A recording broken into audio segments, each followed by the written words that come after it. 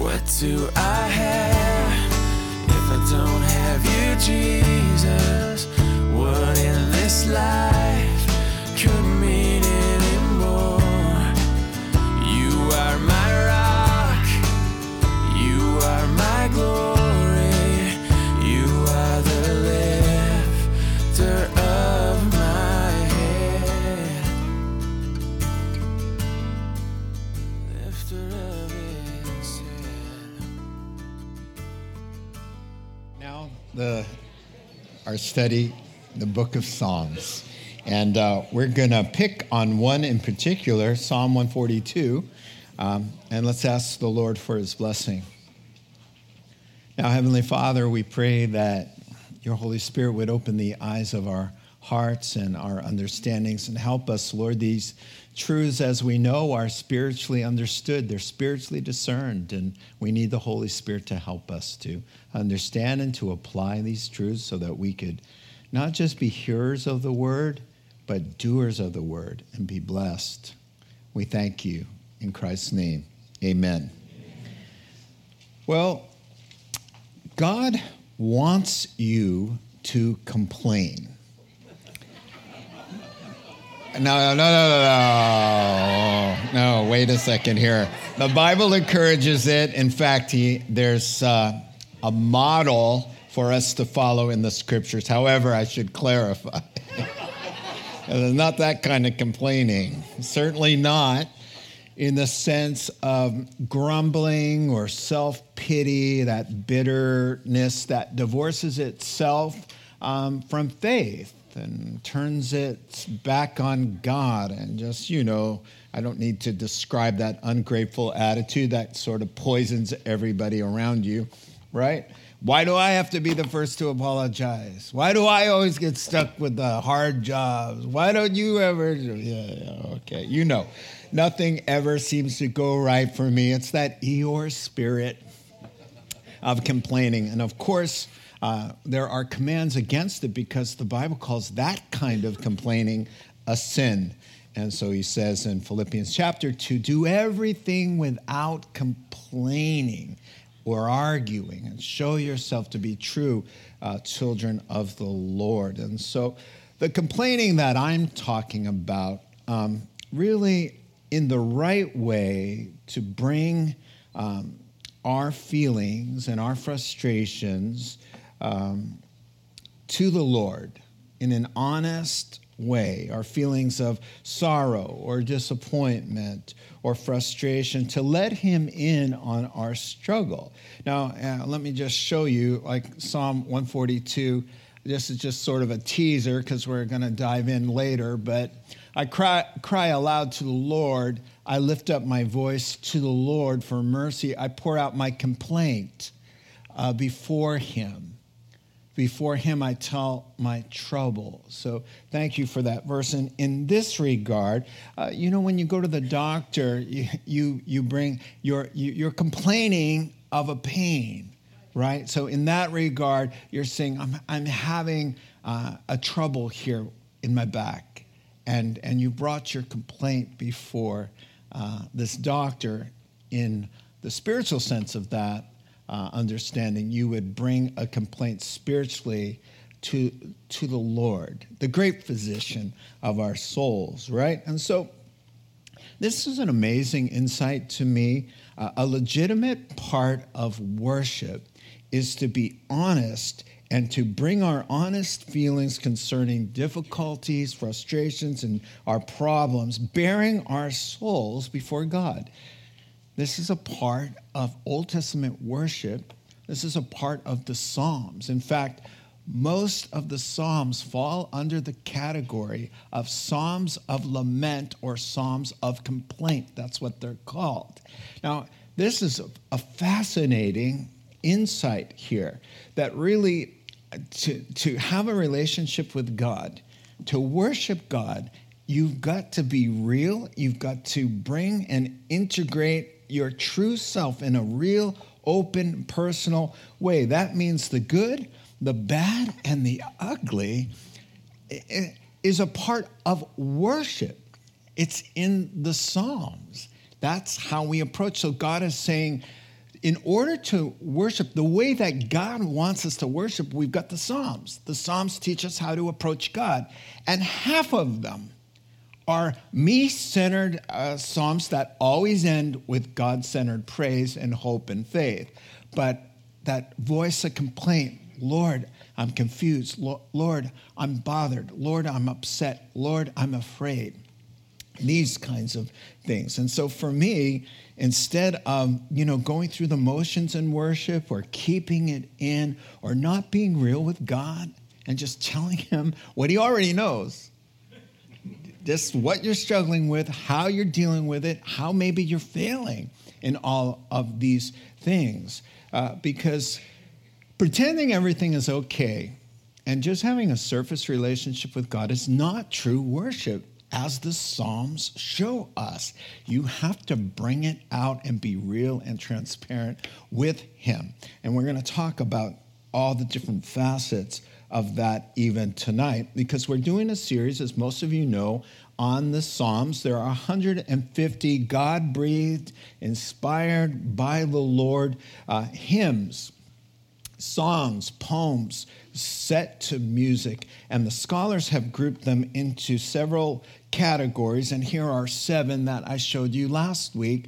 And this is how we're sort of tackling the Psalms. To get an overview, we're just going to look at the different categories and then talk about those, and it covers quite a lot of ground. And so last week we hit the hymns for special occasions, but here they are. Just to review them really quick. So hymns are Hymnos in the Greek just means an ode to a hero, a song written for a hero. So a hymn is a song of praise. So there are a bunch of psalms that are straight up praise. God, you're awesome. And let me tell you, list all the ways you're so awesome. And then let's skip over this one. Hymns of testimony. I was down and out, and the Lord came through. Let me tell you about it. And you could, there were individual testimonies and national. We Israelites have a testimony as well, the congregation songs. Hymns of provocation, all the Psalms. These are just one or two examples of what this category is. Hymns of provocation, I told you last week, where God go after those bad guys and teach them a good lesson. All right, and so we're going to talk about those. Those are fun. Hymns of wisdom are just like the Proverbs set to music. Just wisdom of how to have a blessed life and avoid the pitfalls of foolishness. Hymns of the Messiah are songs about the life and work of Christ and the coming Messiah. He would come in 1,000 years from most of those psalms being written. And hymns for special occasions, which we already looked at, hymns for the Jewish holidays and all the joy that went along with that. So tonight, we're going to go to the hymns of lament. And lament isn't really the right word, because you lament, you mourn like a death. But Christians mourn in a different way. We mourn not as the world mourns their losses, but we mourn with a kind of a hope and a joy and looking to God. And so really, it's more of a song of sorrow or songs of disillusionment. And so we're going to take a look at this.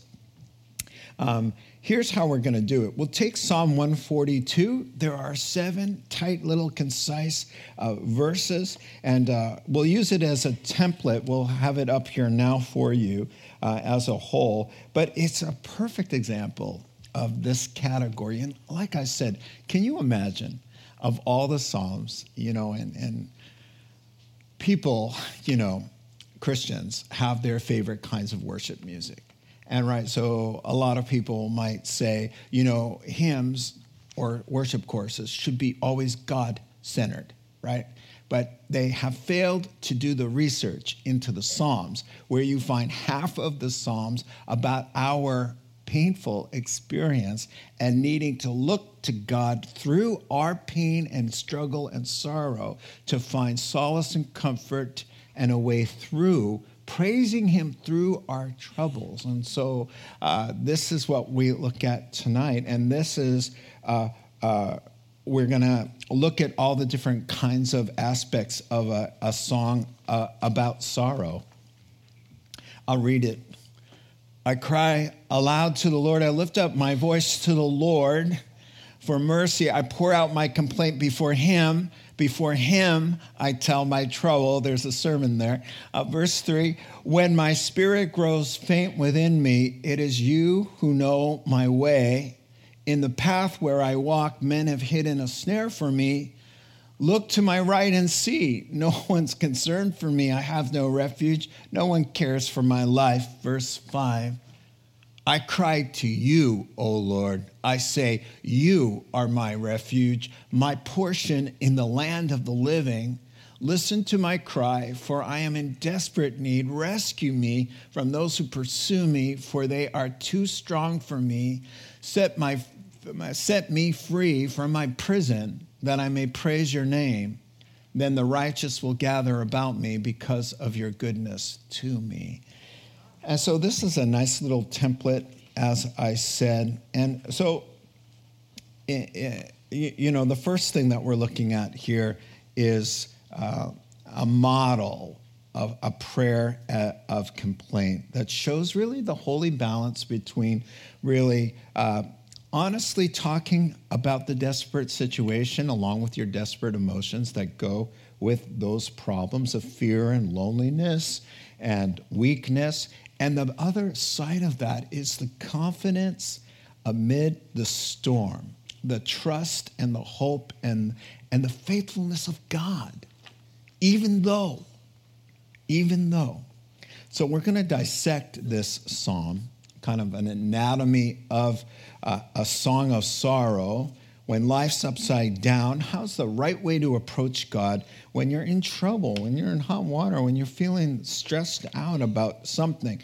It divides quite nicely, and most of the songs of lament, if we're going to call them that, the psalms that talk about our struggles, divide three ways. First, there's always the address, and you see that here in 1 through 3. And then the problems laid out before the Lord in verses really 3b to 4. And then it closes up with an expression of confident faith in the Lord. And that's how all the Psalms that express the struggle end up on a positive note. So let's take a look and isolate that first part.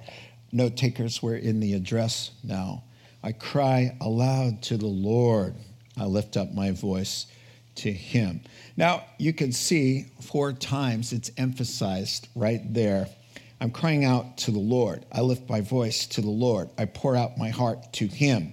It's before him that I tell all my troubles. Now, right away, you're going to know that the Psalms of complaint look to God for their help. The psalmist. And when you're in trouble, the key. And right away, you already know this story's going to end well. This guy's going to be okay. Why? Because he's not looking to his 401k. He's not looking to his own resources, or he's not looking to the police or calling 911, or he's not saying, listen, the army's coming and they're going to rescue me. He's saying, listen, I don't have any of that anyway right now, but I'm going to call on the Lord. 4 times it's emphasized. God is not stuttering, right? He's teaching us a lesson. When there's repetition, he has something in mind. And so, as I said, we already know it's going to be okay for this guy because he knows to whom he must turn in times of trouble. And Christians can walk with God for a long time and still not know who to turn to in times of trouble. We'll say, it got so bad, we prayed about it, and did you hear that? Catch that? Yes. It got so bad that we even prayed about it. I mean, it came down to that, if you can imagine. So the man is not looking to himself or to his resources or to his strength, but to God the Lord. Now, speaking of that, he's looking to the all caps Lord. Now, somebody asked me on Sunday, why sometimes is the word Lord in all caps? And in the same verse, you can have all caps Lord, and you can have Lord with lowercase. What is that? Well, let me tell you. When the Bible got translated into English in the 1600s, the English translators wanted you to know that there were two different Hebrew words being used for Lord. And so all caps Lord is Yahweh, the Lord's covenant name. And in the Old Testament, that name for God, Yahweh, sometimes pronounced Jehovah. The reason why we don't know if it's Yahweh or Jehovah or something slightly different is because ancient Hebrew left out the vowels. And in written Hebrew, spoken, they had the vowels. But they decided that they didn't want to speak the name. So it was called a tetragrammaton. It means just 4 letters. That just means 4 letters. And here are the 4 letters. All right? So it can go, if you fill in the vowels, it could go Yahweh. Yahweh, Yahweh, we love to sing and praise. Right? Or Jehovah. So either way, you're talking about the covenant name. When you hear covenant name, it means when Moses met the Lord in the burning bush, he said, "Who are you?" And the Lord said, "I am." So Yahweh means I am. I'm the self-existing one. I was, I am, I will be. I am what I am. I will become who I will become. I was what I was. Does that make sense? Okay. And so he links that name to the promise to care for his people. That's why it's called his covenant name. The other L-O-R-D is Adonai, and it really emphasized God's power.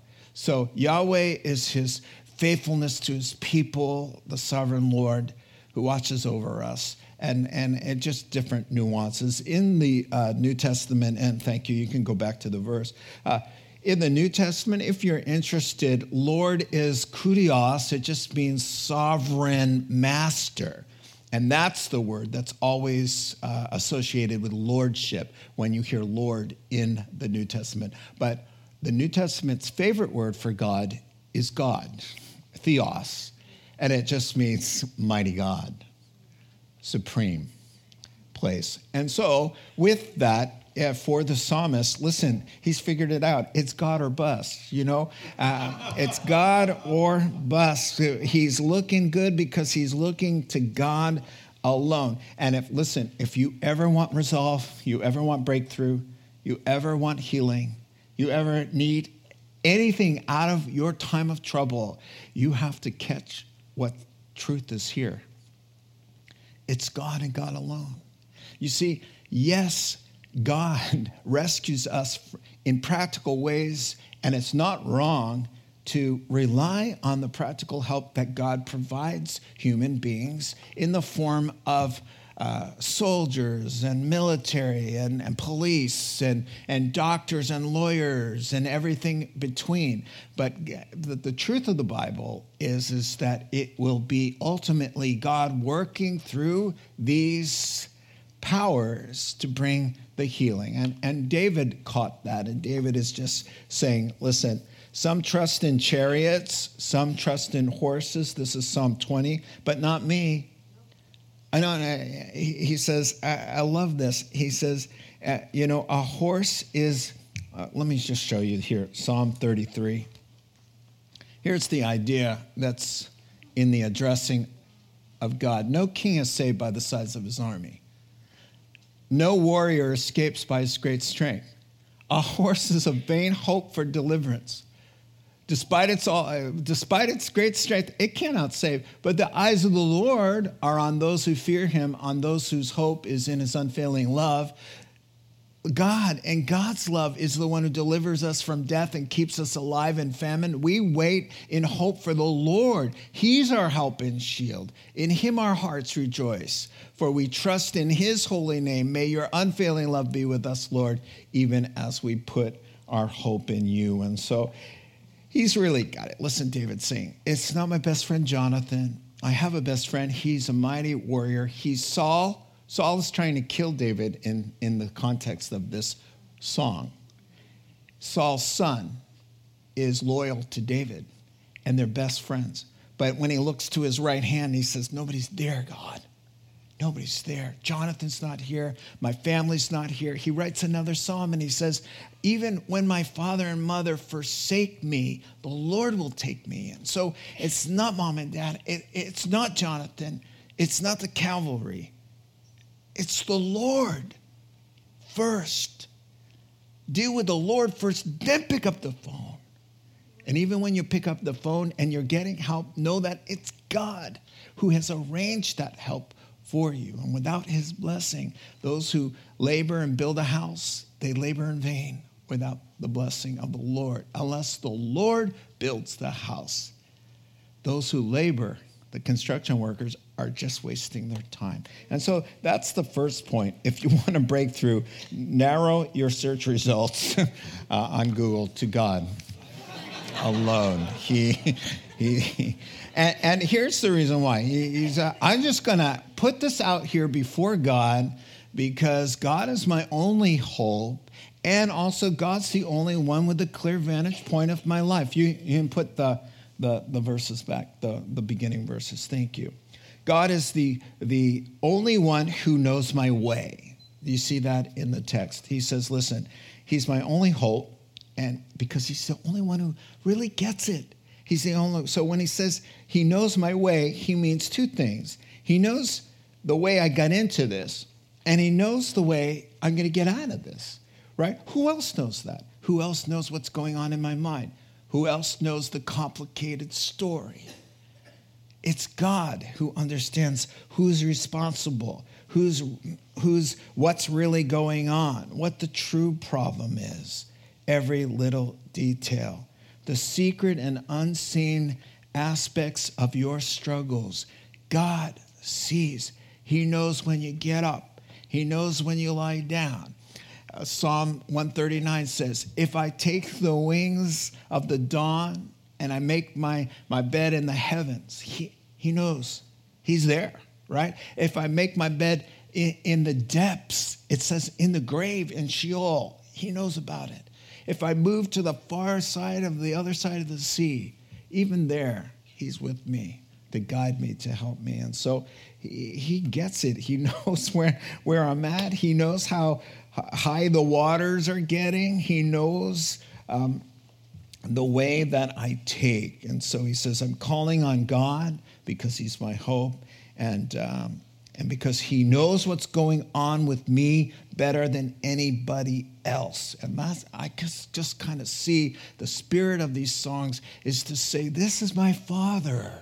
I go into the closet and I lay out my inmost feelings that I would never tell another soul before the God who made me and loves me the way I am. And it just brings him into this tight, safe, beautiful place between him and God Almighty. And so the song of lament is looking to God and then laying out the problem. So we're already at 2 here. The second point, in the path where I walk, Lord, men have hidden a snare for me. Look to my right and see there's nobody concerned for me here. I have no refuge. No one cares for my life. And then more in verse 6, it says, for I'm in desperate need. I'm being pursued by those too strong for me. So he lays out the problem here. So let's talk about this. David is in a pickle, all right? I mean, he's actually in a cave, all right? And he's in a cave, and if you check out the top of your psalm in some of your Bibles, it says a maskil. Maskil means a song of instruction. So this is meant not just to bleed all over the page, but to show you when you're bleeding, how to bleed in the correct formation of faith. All right? So it's an instructive psalm. Just not about self-pity. We're going to talk about that. It's a different kind of grieving. It's grieving in faith and hope and all of this worship. And so it says, a maskil of David when he was in the cave. When he was in the cave. That's an understatement because he was in multiple caves. He was in two caves, two famous caves, Adullam in 1 Samuel 22, and he was in En-gedi in 1 Samuel 24, trapped like some kind of animal, being pursued by a monstrous king bent on murder and destruction, King Saul. So how it all started, how he got here, and what's behind these words is King David is about 20. He's about 20. He just killed Goliath. He's a young man. He's just freshly out of his teens. And everybody loves him. And he's tall, good-looking, handsome kid, strong, brave. And he faced the Goliath that King Saul wasn't willing to face. And then he started going out with the soldiers and really pushing back those Philistines. Well, what happened is the women in Israel, when the guys would come back from their military campaigns, they would sing worship songs and little limericks set to music. And one of the songs they would sing was, Saul has slayed his thousands, but David his tens of thousands. And the Bible says in 1 Samuel that song went straight through under the rib cage and got straight into Saul's heart. And he said, what more will David take from me? He's going to grab the whole kingdom. And so he was demonized. He was demonized. That guy had a demon, and he was out to kill David. And there's always more to the story. Why does he? Oh, by the way, this went on for 8 years. 8 years, from 20 to 28, 22 to 30, they say. Saul was chasing him throughout the countryside, and he's hiding in places like caves. And when he's in a cave, instead of saying, how could you let this happen to me? What have I done to deserve this and all of this? And ending it there, he's taking out his harp. If he's got a little harp in the knapsack, he's taking out he's writing songs of worship in the worst possible times of his life. It could get no darker than inside of a cave with some king chasing you around. And so he's singing these songs to kind of encourage himself, and he just kind of lays it out here. Now, to finish the story, Jonathan, David's best friend, right, gave him a heads up and said, my father's going to kill you. And David was lowered out of a window and escaped and headed out for the hills. If you go with us to Israel, we go to these hills because guess what? They're still there. All right. So if you go to En-gedi, we drive right in front of this road. And these are back in here, the caves of En-gedi. And I got another picture. And you go walking around. There are mountain goats there as the deer pants for the water. You see how he was riding, and just really, and he was in and out of some of those caves. You know, just an amazing thing. And so thank you for that. And so in those caves, it's a dark time. And so he lays out, here's how I'm feeling, God. My life is in danger. There are traps set before me. I can't see. The madman is out there slandering me to everybody. The whole army is on his side right now, right? They're coming after me. Nobody's standing with me. I'm in this cave by myself. Look to my right hand. There's nobody there. Jonathan would be there. He's not here. I don't have him. No one's concerned. No one cares about my life. No one's concerned. I'm in desperate need. I'm outgunned. I'm outnumbered. I'm no match for this. There's anxiety. He's scared. He's hungry. He's probably thirsty. He's dirty. He has no change of clothes, that many clothes, right? He's on the run. No rest. He's separated from his family and friends. And he lays it out. He just lays it out. This is how I'm feeling. I have nobody. But I have you. Here are some other examples of songs of lament. I'm angry, Psalm 140. I'm afraid, Psalm 69. I'm depressed, Psalm 88. I'm confused, Psalm 102.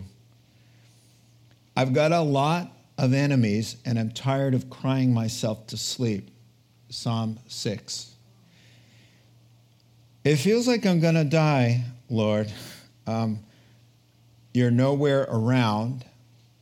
It feels like I'm losing the battle with these thoughts of mine. Psalm 13. I've lost all courage. Psalm 40. My best friend stabbed me in the back. Psalm 41. I'm surrounded. There's no way out. Psalm 22. People lied about me, slandered me, cut me up with their tongues. Psalm 140. You get the picture? These are lyrics in the worship choruses. Lyrics in their worship. God wants us to be real because most of us are in all of that. We're in all of that. And we like to pretend like we're not, but we are. From time to time, we go through these seasons, and God's just saying, be real with me. Make this a part of coming into my presence. Just come in and don't talk about the most important thing that's on your heart right now. That's what he's saying. Now, D.A. Carson, really well-known Bible commentator, I should say, theologian. He says, there's no attempt here in these kinds of psalms to whitewash the anguish of God's people when they undergo suffering. They argue their situation with God. They complain to God about how they're feeling, about how they want the things to resolve. They weep before God, and God weeps with them. Theirs is not a faith that leads to dry-eyed stoicism, but to a faith so robust it wrestles with God. But all the while, they are careful to maintain holy reverence, faith, and a submitted heart and life. Now, I've told you about this guy I went to Bible college with. He came in after an evening chapel service, and I said, where did you go? And he said, I was out in the meadow there, and I just had it out with God. But that's not exactly how he put it. And I don't really want to tell you, it was just profane, right? And so I don't recommend that. I don't recommend shaking your fist at God and telling God off is essentially what he did. You know what? There's a righteous way to be angry and upset. But at the end of all of these Psalms, there's always a shout out to the goodness of God. There's always a but. There's always a, oh, but I'll lift my eyes anyhow, and you're good. And I know that full well, So there's a reverent way. Now, this isn't self-pity. This isn't self-pity. Let me tell you the difference between this and self-pity. Self-pity, there's a lot of pride. It's all about you, right? How dare you let me go through this? Because I don't deserve this, all right? So that's the beginning of self-pity. These kinds of songs, they're just humble. They're broken. Oh, God, how can this be happening? There's no accusation. There's no pointing of the finger. There's just a humble, dependent brokenness and a realness to say, look, these are some of my emotions, but I don't dare blame you for anything, you see? Self-pity wants attention from everybody. Woe is me. It's so manipulative too, self-pity, right? These songs really are looking for God's attention, God's attentive care. It's not trying to get everybody to gather around and feel sorry for me. Self-pity makes excuses to isolate, right? These Psalms are always like, I'm cut off. I want to get back. I want to be serving. I don't want to listen, self-pity will make an excuse why I stopped coming, or why I stopped serving, or why I stopped believing, or why I fell into sin was essentially because of some terrible trouble and disillusionment and disappointment. It's not handled well in faith through worship. Bring that into worship, God says, and that will change. But self-pity says, oh, you did this, I lost that, you allowed this to happen, oh, I'm out of here. That's self-pity. These are not self-pity. This is just saying being honest with God and turning some of these things over to him. Self-pity divorces itself from God. It gets angry, resentful, and indignant. You know, I've mentioned this before. Anne of Green Gables, we watched it, 14,000 times. Growing up with Jordan, and I enjoyed it because it was time with Jordan and it was fun.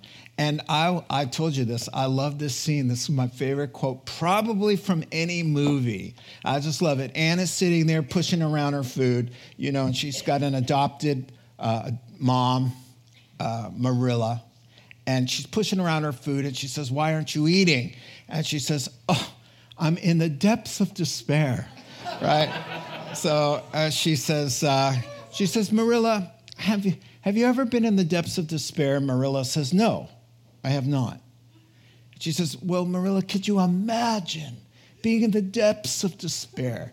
And she said, no, I can't, because to despair is to turn your back on God. Oh, I love that. Just put that little Anne in her place. That's self-pity, is to say, woe is me, look what happened. Listen, sir or ma'am, whatever happened to you, Job experienced 100 times what you went through. And not to make light of it, because some of you and some of us have gone through some stuff to make our head spin around in circles, right? But listen, Job is in the Bible. Because Job handled it, he worshiped through it. Oh, some of those chapters in between, chapters 2 and 40. Wow, there's a lot of wrestling in there, right? But he worshiped his way through the loss of all his children, his health, his marriage, his life, his bank account, his home, everything wiped out. And he said, I came into this world naked. I'm going out naked. Blessed be the name of the Lord. The Lord gives, the Lord takes. Should we not accept the bad stuff as well as the good? And though he slay me, if he came at me with a knife, I'll trust him. Yeah, so Job has just kind of pulled the rug out from all of us. Don't you love him? None of us. I mean, we got to go move from self-pity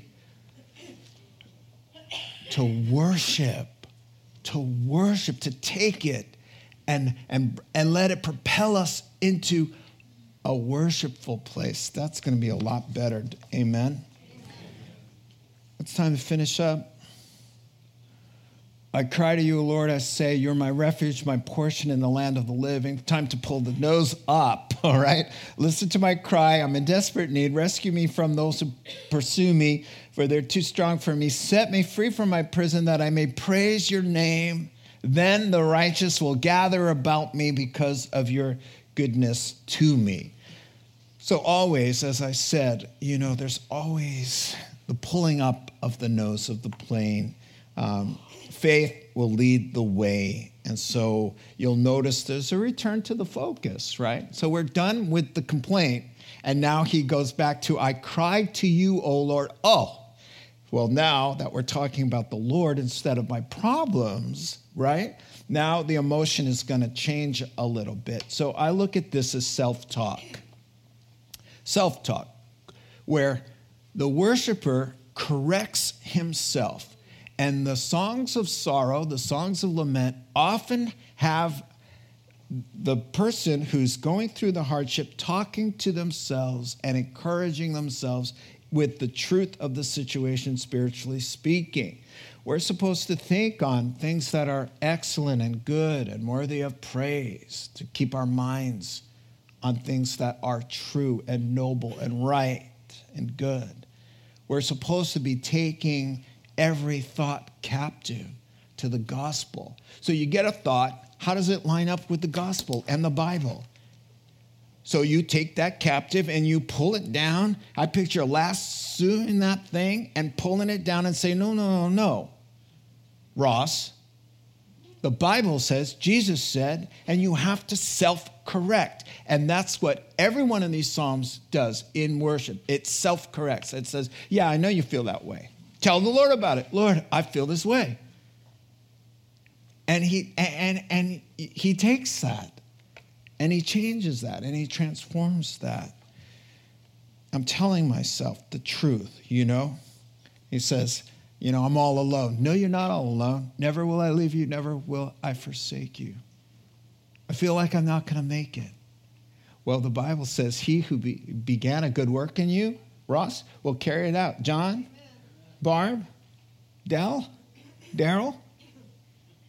Jamie, it's who...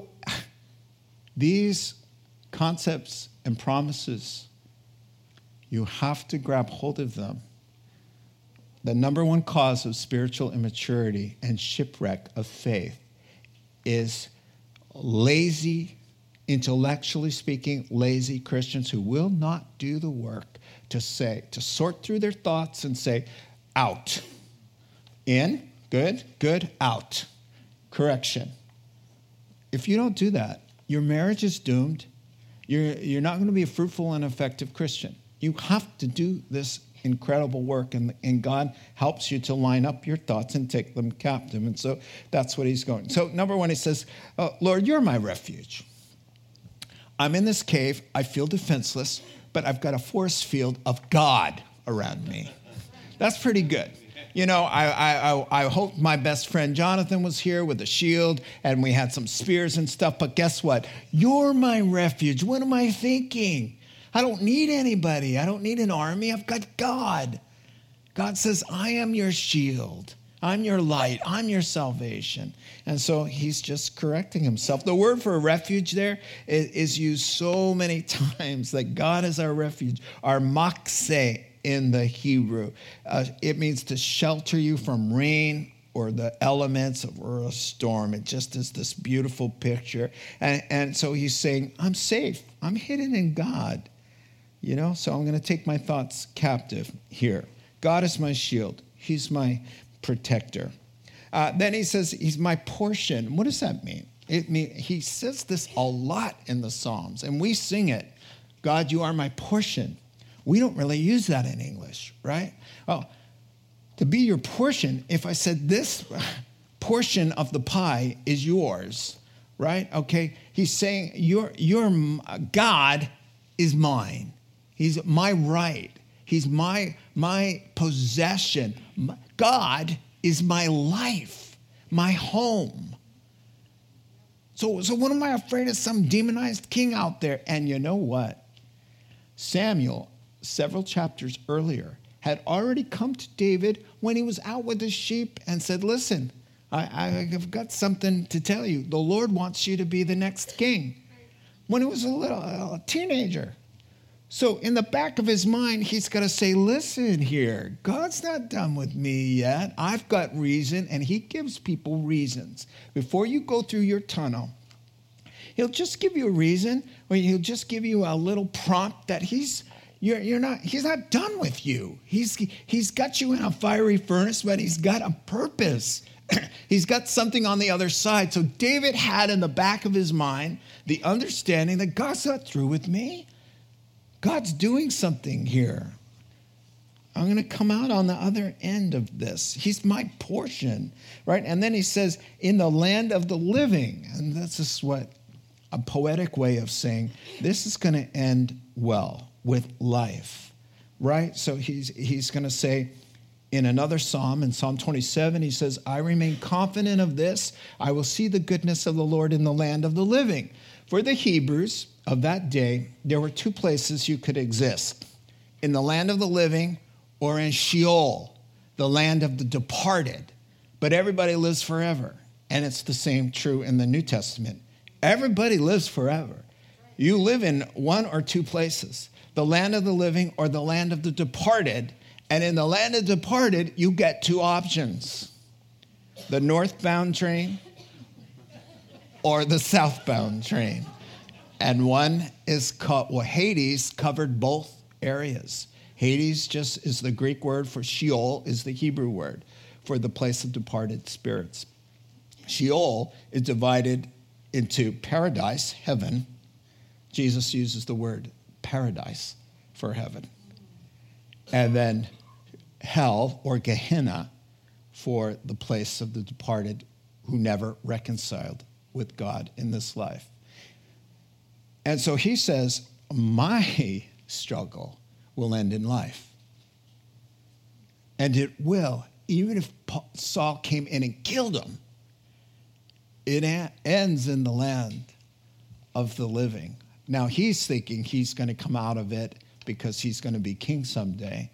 But I want you to know, Jesus said, even if you die, he says, they're going to kill some of you, to his disciples. They're going to kill me. I'm going to rise on the third day. They're going to bring you in, and they're going to martyr you. You're going to be martyred. And then in the next breath, Matthew chapter 10, check it out. Not a hair on your head will be harmed. He just said, wait a second here. Let me do the math. You just said they're going to kill me. And then you said, but don't worry, not a hair on your head will be harmed. How do you kill a guy and not harm a hair on his head? It's because the Lord is my portion. The Lord is my refuge. And if you're joined to Christ, who's God, there's no harm is going to befall you. And so David is starting to say, hey, it's win-win here. Let's get our minds back on the promises of God and on his presence here. So faith knows God's intentions are good. Faith knows God keeps us safe and carries us through. And even through death, God keeps us alive, and God has the power to set him free from his prison. So in the faith part, there's always a request. God, I want you to set me free from this prison. That's what I want. And God has a lot of ways to set us free from our prisons. And they don't always mean we come out the next day. 8 years. 8 years is a long time to be hunted down by a madman. But he worshiped his way through it. So notice, like almost all the songs of lament, it ends on a hopeful note. He says, you know what? Here's what I want. And sometimes these songs end with a vow. If you do this, then I'm going to do that. Now, you got to be careful when you bargain with God, because he'll hold you to your vow. Set me free from my prison, because I want to praise your name. I want to be in the congregation and say, let me tell you about 8 years with this guy chasing after me. Let me tell you about all the ways God intervened and kept me going and gave me grace and helped me. I want to praise your name. I want to tell people that you answered all these prayers and you came through for me. So, and then he says, and then this is what I picture. And this is how a song of sorrow ends. You know what I picture? All these believers, my friends and family, surrounded around me, celebrating how you brought me through this terrible ordeal. That's how he closes out a song of lament, by thinking to himself, there's a barbecue, we're laughing, it's the summer, all my friends and family are there, and I'm just praising the Lord and telling the story of God's goodness. That's how it ends for a worshiper who's going through the cave. Don't let your troubles derail you or shipwreck your faith. It's taken down so many people. And instead of wilting, you're going to worship your way. Let's pray. Heavenly Father, we thank you for your kind intentions. how you have our backs, Lord. You have our fronts and the tops, the bottoms. You're just all around, Lord. You love us so much. We're the apple of your eye, as the psalmist says. We thank you, Father, now. We just commit ourselves to your care. We just know, Lord, in the good times and the bad times, when you give and when you take away, we just say, blessed be your name, like Job. We thank you so much, Lord, that we can be honest with you and tell you how we're doing. And it's a form of worship to you. You receive it, Lord. Thank you. In your name we pray. Amen. You have been listening to the Rock Podcast. Our regular services are held on Wednesday nights at 6:30 and Sunday mornings at 8:30 and 10:30 a.m. in Santa Rosa, California. If you would like to learn more, please visit our website at calvarytherock.org.